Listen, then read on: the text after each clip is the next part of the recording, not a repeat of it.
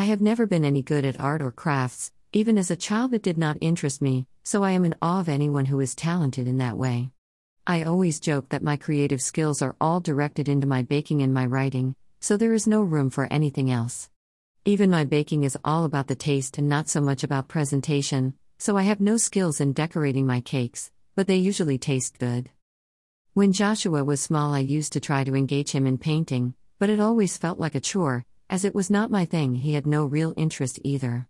Other friends had a craft cupboard or drawer of amazing resources such as glitter and feathers, but not us.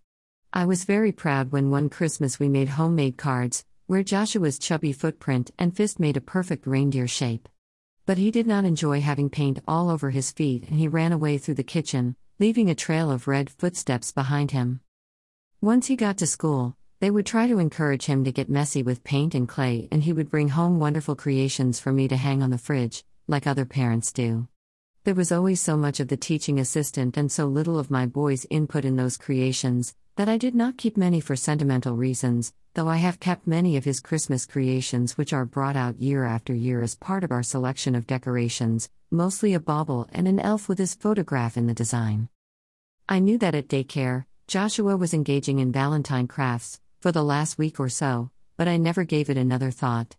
Last night when my husband brought him home from daycare, I was delighted with what I found in his rucksack. As I reached for his daily diary to read about his day, he had brought home a beautiful wooden heart that was decorated, and I immediately hung it up in the kitchen.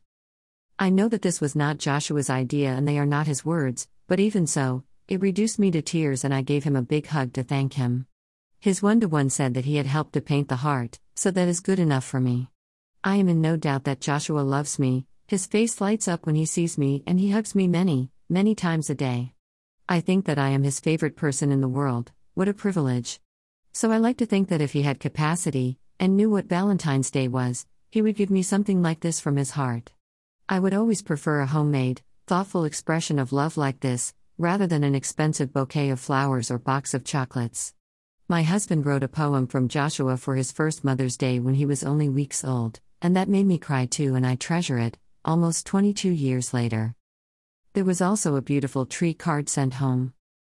The leaves are made from Joshua's own fingerprints, so that is special too, and is standing on the mantelpiece, in pride of place.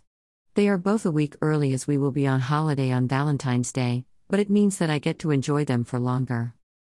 I want to thank daycare for giving Joshua so much fun while he is out of our care and for creating such beautiful expressions of his love for me. You will never know how much it means to me that you have helped him to express his love in a way that he would be unable to do without your help and your creativity. Thank you, 20.